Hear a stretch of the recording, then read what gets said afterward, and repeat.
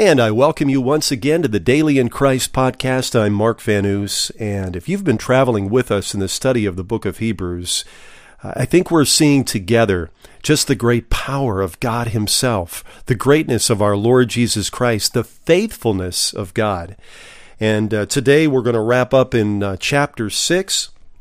We are going to be looking at verses 13 through to the end of the chapter. But before we do that, by way of a little bit of review, in Hebrews chapter 6, we're going to back up a few verses to verse 9 that says this, "But beloved, we are confident of better things concerning you, yes, things that accompany salvation, though we speak in this manner."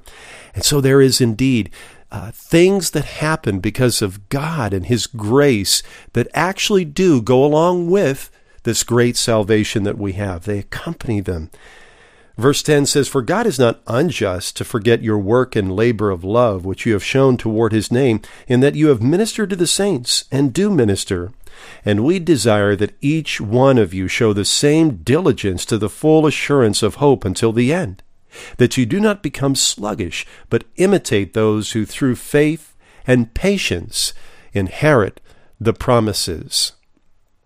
Now, once again, these verses speak of the better things concerning those in Christ, those things that go right along with salvation. One of the things that we saw there was the fact that their lives were fruitful lives.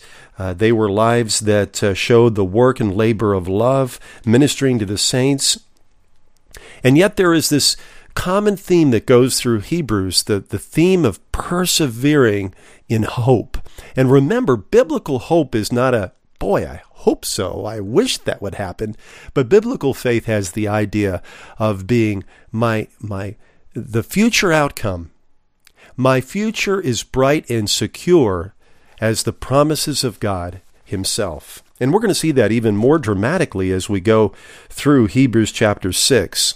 Well, today, and what I just said there was a bit of review. Today we're going to begin in verse 13, and it says this, "For when God made a promise to Abraham, because He could swear by no one greater, He swore by Himself, saying, 'Surely blessing I will bless you, and multiplying I will multiply you.' And so after He had patiently endured, He obtained the promise. For men indeed swear by the greater, and an oath for confirmation is for them an end to all disputes. Thus God, determining to show more abundantly to the heirs of promise the immutability of His counsel, confirmed it by an oath, that by two immutable things, in which it is impossible for God to lie, we might have strong consolation who have fled for refuge to lay hold of the hope set before us. This hope we have as an anchor of the soul, both sure and steadfast, and which enters the presence behind the veil, where the forerunner has entered for us, even Jesus, having become high priest forever, according to the order of Melchizedek." Now, these verses right here are actually the engine of our faith walk. Now, remember what it said there in verse 12. It was speaking of those who, and let's take a look at that. "But imitate those who through faith and patience inherit the promises." Verse 13 begins with an important word. It says, "for." And whenever you see that in the Bible, that is speaking and giving the reason behind the previous verse or two. And verses 13 through 20 here of Hebrews chapter 6 give us the reasons for the faith and patience that inherits the promises. So what are those reasons? Well, in verse 13, I've already alluded to this. For when God. I just love that. For when God. You know, Hebrews is all about God. It's all about what He has accomplished. Hebrews is about God Himself, and it's so focused on God. As a matter of fact, the very first word in the book of Hebrews, at least in the New King James, is this word, God. And the book of Hebrews is so focused on the faithfulness and the goodness of God.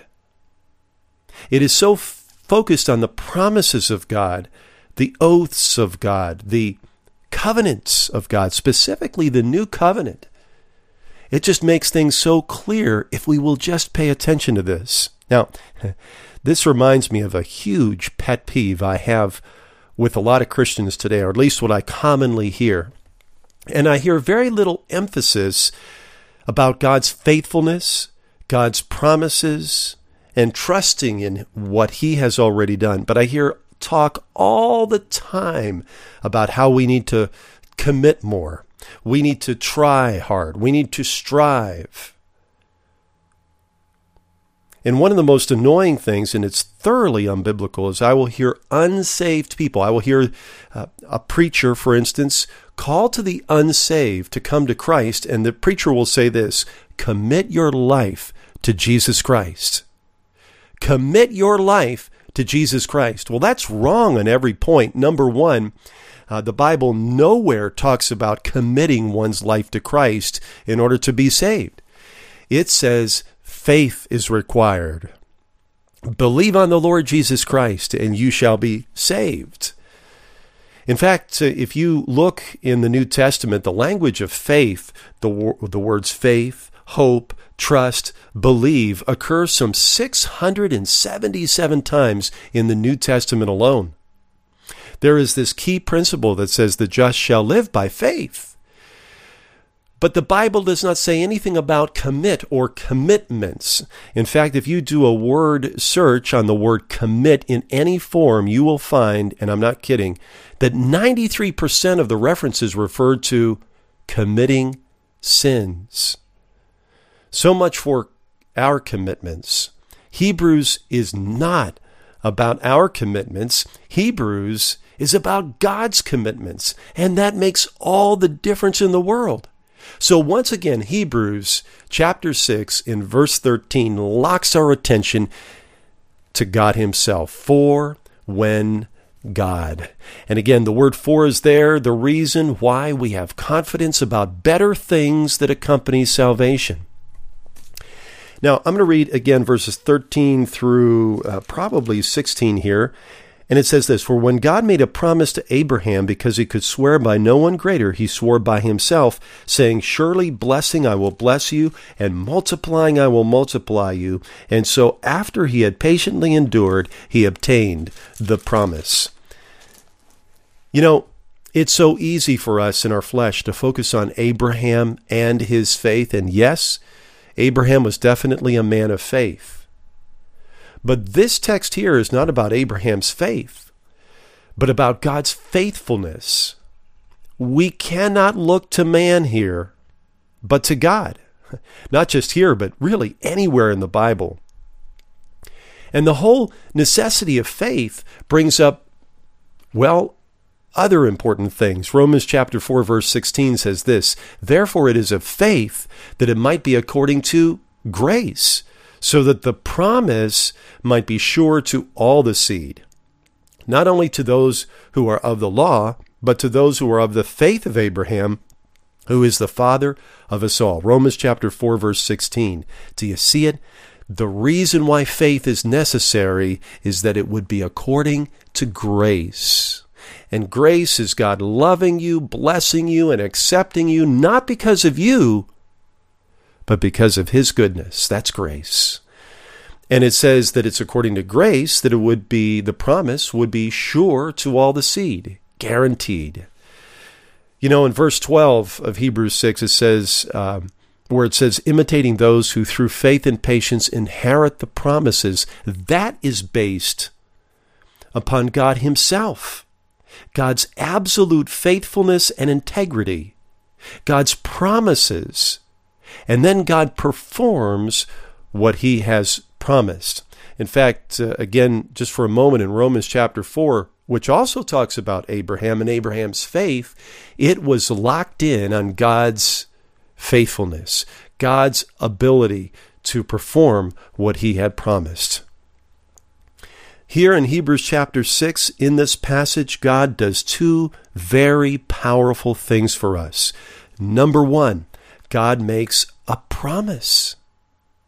This speaks of God's fidelity and faithfulness. God doesn't lie. God doesn't break his promises. Numbers chapter 23 verse 19 says this, God is not a man that he should lie, nor a son of man that he should repent. Has he said, and will he not do? Or has he spoken, and will he not make it good? And again, that's in Numbers chapter 23 verse 19. So the first thing that God does is he makes a promise.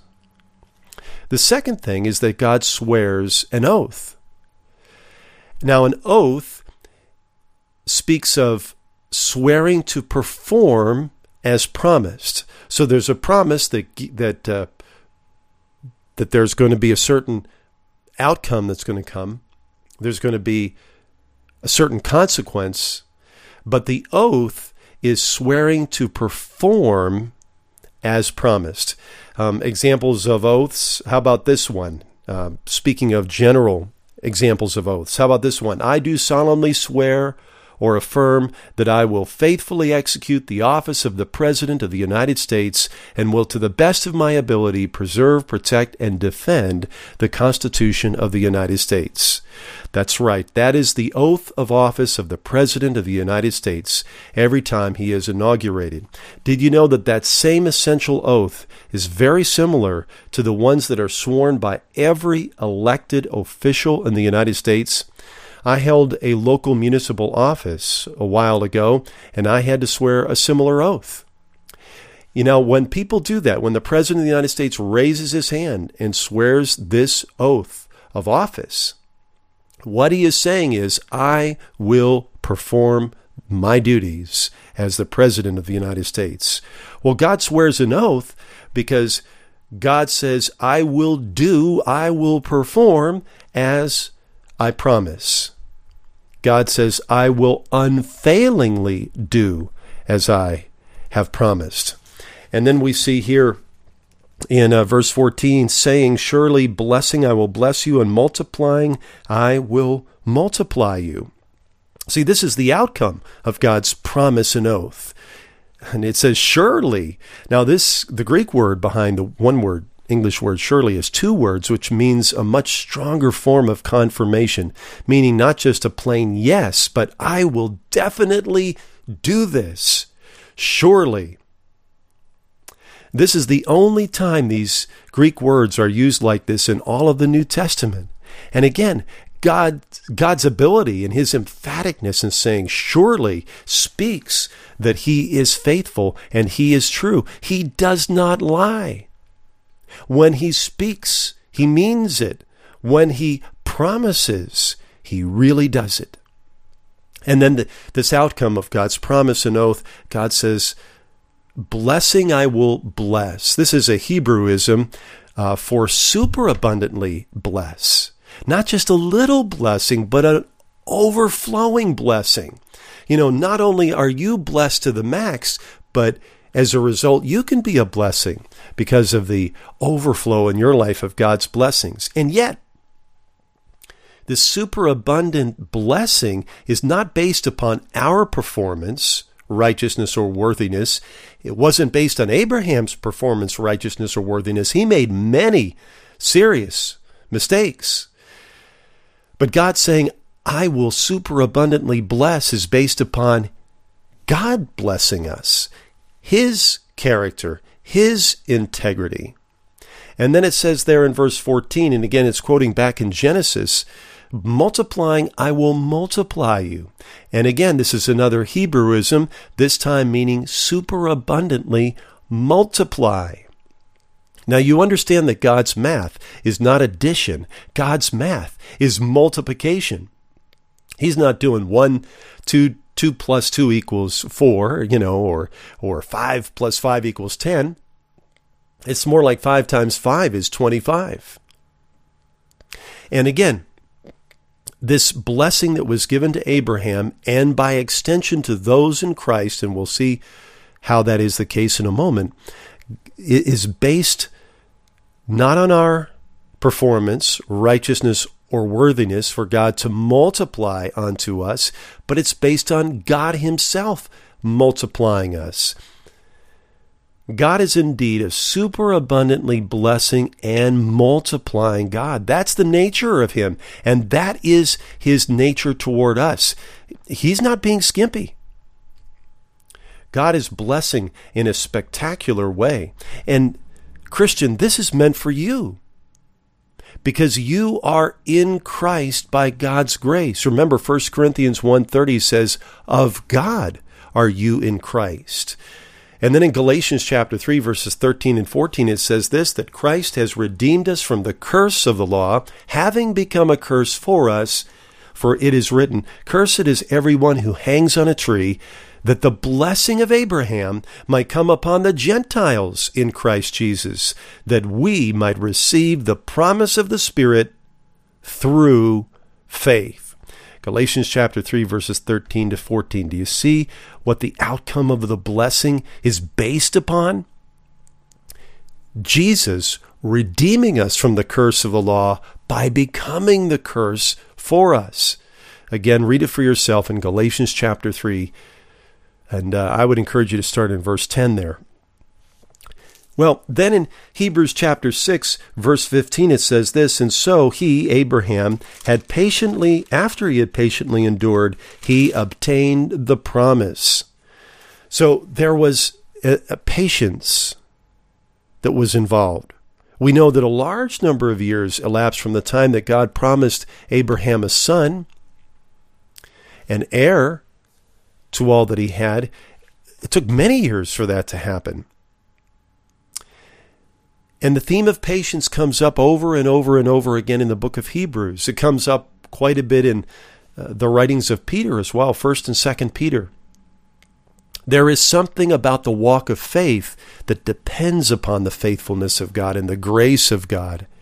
Because oftentimes we don't see the outcome of the promise. We don't see the promise necessarily being fulfilled immediately. And so there is patience. Abraham was relying upon God's promise and performance. And it says that Abraham obtained the promise. Now I want to jump over for a moment once again into Romans chapter 4. And I had mentioned this before, but Romans chapter 4 really gets inside of Abraham's head, where it says this. Verse 18, who contrary to hope, in hope believed, so that he became the father of many nations. According to what was spoken, so shall your descendants be. And not being weak in faith, Abraham did not consider his own body already dead, since he was about 100 years old, in the deadness of Sarah's womb. He did not waver back and forth at the promise of God through unbelief, but was strengthened in faith, giving glory to God. Listen to this, verse 21, and being fully convinced that what God had promised, he was also able to perform. And therefore it was accounted to him for righteousness. Read that for yourself in Romans chapter 4, beginning in verse 18. So we can see that even Abraham had to have patience. And we see in Romans chapter 4 that the nature of that faith that held on was not relying upon his ability. He was completely unable to fulfill the ability of having a son, but he was fully convinced that what God had promised, he was certainly able to perform. Hebrews chapter 6, verse 16, for men indeed swear by the greater, and an oath for confirmation is the end of all disputes. Let me ask you a question, and this is a very, very important question. We hear about the promise that God makes and swearing an oath. Well, since God never lies, why does he even bother to make a promise and swear an oath? I mean, after all, doesn't it say in James 5:12, but above all, my brethren, do not swear, either by heaven or by earth or with any other oath, but let your yes be yes and your no, no, lest you fall into judgments. Well, God doesn't need to make a promise for his own benefit. He doesn't need to swear an oath for his own benefit. He's not somebody whose integrity is at question. God has infinite, perfect integrity. So the reason why God makes this promise and oath for us is not for his own benefit, but for ours. That's what it says here. It says, and let me get back into Hebrews chapter 6. Listen to this in verse 17. Thus God, determining to show more abundantly to the heirs of promise the immutability of his counsel, confirmed it by an oath, that by two immutable things in which it is impossible for God to lie, we might have strong consolation, who have fled for refuge to lay hold of the hope set before us. Do you hear it? Isn't that powerful? God himself is determining to show more abundantly to the heirs of promise, to you, Christian, the immutability, the unchangeableness of his counsel. You know, God isn't saying, okay, I'm going to do this. Oh, no, wait, let me think a minute. No, I don't think I'm going to do that. Or God doesn't do something and then change his mind back and forth. He is immutable. He's unchangeable. And so it says right here in verse 18 that by two immutable things in which it is impossible for God to lie. Now, what are those two unchangeable things? One, his promise. Two, his oath. And you notice also it says right here in verse 18, for it is impossible for God to lie. Let me just get into this a little bit. I hear people say that there's nothing impossible for God himself. Actually, there are a number of things that are impossible for God to do. It is impossible for God to deny himself. It is impossible for God to lie. And there are a number of other things, too, that are just plain contradictions of who he is. We can trust God because it's impossible for God to lie. Why? Because God himself is the source of goodness. He is the source of faithfulness and integrity. So if you are in Christ by God's grace, you are an heir of the promise. And God makes the promise, he swears the oath to show you more abundantly, beyond a shadow of a doubt, you, the heir of promise in Christ Jesus. And so, as a result, the heirs of salvation, you, my friend, and me, verse 18 says that we have strong consolation. The second part of verse 18, the Amplified, I like what it says, have mighty indwelling strength and strong encouragement, who have fled for refuge. I love the beauty of that picture. Fleeing for refuge. Now, a person flees because they're trying to get away from something. And a person is fleeing for a refuge because they are seeking a place of protection because they are in great danger. I think of the book and the film series Lord of the Rings, and there's this dramatic scene in the second book of the battle at Helm's Deep. And Helm's Deep was this rock fortress built into the side of a mountain. I mean, it had never been breached throughout generations. And everything is going wrong in Middle-earth. And the demonic hordes of the armies of Saruman are bearing down upon Helm's Deep. They're going through the land and purging them, and the idea is to destroy all of the men of Rohan, all of the people of Rohan. And so all the inhabitants of Rohan flee for the mountain refuge of Helm's Deep. It's quite dramatic. That's the idea. Just like they had to flee from danger for refuge, well, what's the danger that's to us? Well, the wrath of God is danger number one. For those who are unsaved, they are a target for the wrath of God. Ephesians 2 verse 14 says, verse 3 rather says, who by nature are children of wrath, just as the rest are. So we flee for refuge. And what is this refuge? It says in verse 19, Let's read verse 19.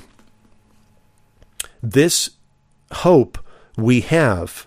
Okay, it says at the end of verse 18, have fled for refuge to lay hold of the hope set before us. Verse 19, this hope we have as an anchor of the soul, both sure and steadfast, and which enters the presence behind the veil.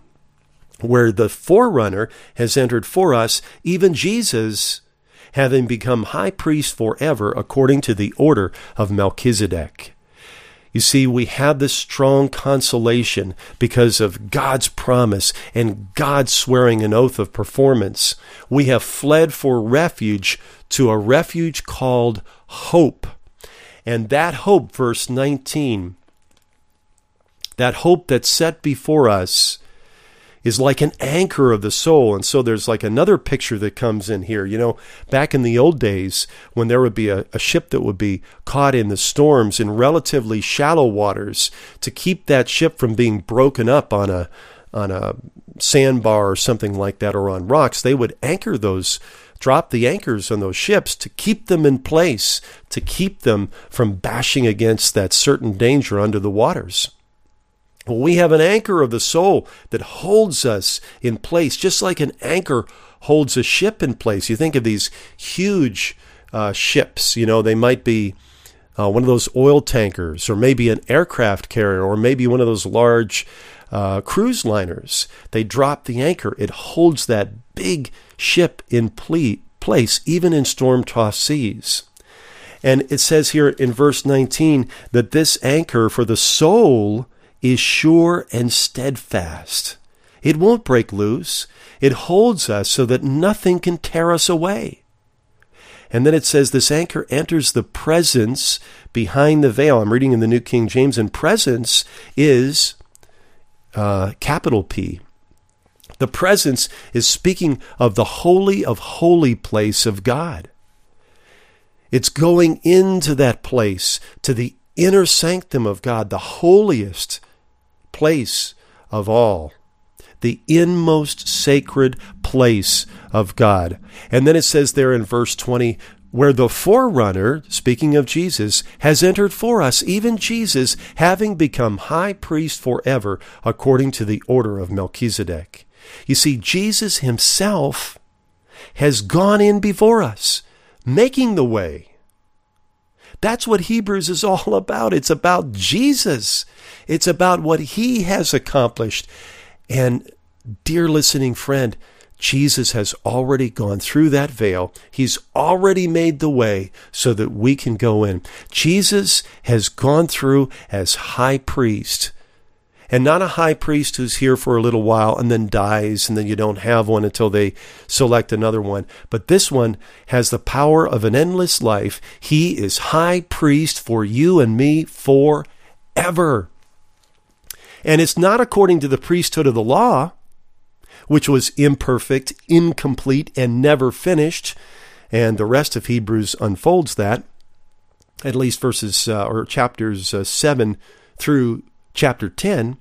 But you see, it's according to, Jesus came in as high priest according to the order of Melchizedek, king of Salem, king of righteousness. Melchizedek means literally king of righteousness and king of shalom. That's what, and this will be coming out much more in Hebrews chapter 7. So what do we have as a result of God and his goodness and his integrity? What do we have as the result of God making promises and fulfilling them, of God raising his hand and swearing an oath to perform and actually doing it? What do we have? My dear friends, we have stability, because we have this anchor of hope for our souls. Boy, we need that stability these days. You wake up in the morning, the world has changed. And these days, it's changing so rapidly, it's hard to keep up. But we have stability in this great God, the Rock of Ages, with this anchor that's holding firm. You might be feeling like your life is being buffeted by trials, by difficulties, by pressures, by temptation. But you, dear Christian, as I, have an anchor that's holding firm and secure. What else do we have? We have safety because we have this refuge of hope in Christ. You know, Helm's Deep in that movie and in the books, The Lord of the Rings, was actually breached by Saruman. But this refuge that we have cannot be breached at all. Why? Because it is the refuge of the omnipotent God. God who is all-powerful. Nothing is stronger than him. Third, what else do we have? We have access into the Holy of Holies, into the inmost presence of God. And it's all because we have Jesus, the forerunner, the high priest forever, the high priest of the new covenant, the high priest according to the line of the King of righteousness and the King of peace. Now, friends, take that strong assurance and security that we have that's based upon Jesus and what he has accomplished and lay that up upon the common teaching of the weak, mealy-mouthed church of today that talks all the day long about our commitments. You need to make a commitment. You need to be steadfast. The Bible doesn't talk about that. The Bible talks about God, his faithfulness, his integrity, his commitments. Dear friends, he makes a blood covenant with us. You can't get any better than that. God doesn't need to make a promise. He doesn't need to swear an oath. He doesn't need to make a covenant. His yes is yes, his no is no. But he is doing all this for our benefit, for your benefit. Away with this religion of commitments and its religion. Away with this religion of striving and struggling. Who cares when you have such stability because of that anchor of hope? Who cares when we have such safety because of the refuge we have in Christ? Who stinking cares when we have access into the Holy of Holies by Jesus, our high priest? Who cares? And to honestly believe that a Christian could lose their salvation, do you know what that means? That means that my sin is stronger than Jesus' righteousness. That means there's something that I can do that can reverse the finished work of Jesus Christ. My dear friends, that is an abomination. That's blasphemy. I'm sorry I have to be so frank, but it's true. God is demonstrating in such a vivid way to us. I mean what I say, my child. I mean what I say when I make these promises for you. I mean what I say when I say you are an heir according to the promise. And Hebrews chapter 7, chapter 8, chapter 9, and chapter 10 is going to spend time talking about the basis of our assurance, which is Jesus as our high priest according to the order of Melchizedek. Let's pray. Oh, Father, such love that you have for us, Lord, such perfect love, such unfailing love. Oh, Father, what goodness is yours and yours alone. Forgive us, we pray, and we thank you, Lord, for forgiveness that we have in Christ already. For the times when we have in any way doubted that, Lord, you are so good and you are so faithful. And Jesus is perfect, and all that he accomplished for me, for every person in Christ, is perfect and perfectly accomplished. Father, I pray that you, by the Holy Spirit, would grant unto us the spirit of wisdom and revelation in the knowledge of you, and that the eyes of our heart being enlightened may know the hope of our calling, the riches of your glorious inheritance in the saints, and your exceedingly great power toward us who believe. To your name and your name, the matchless name of Jesus, be glory alone. Amen.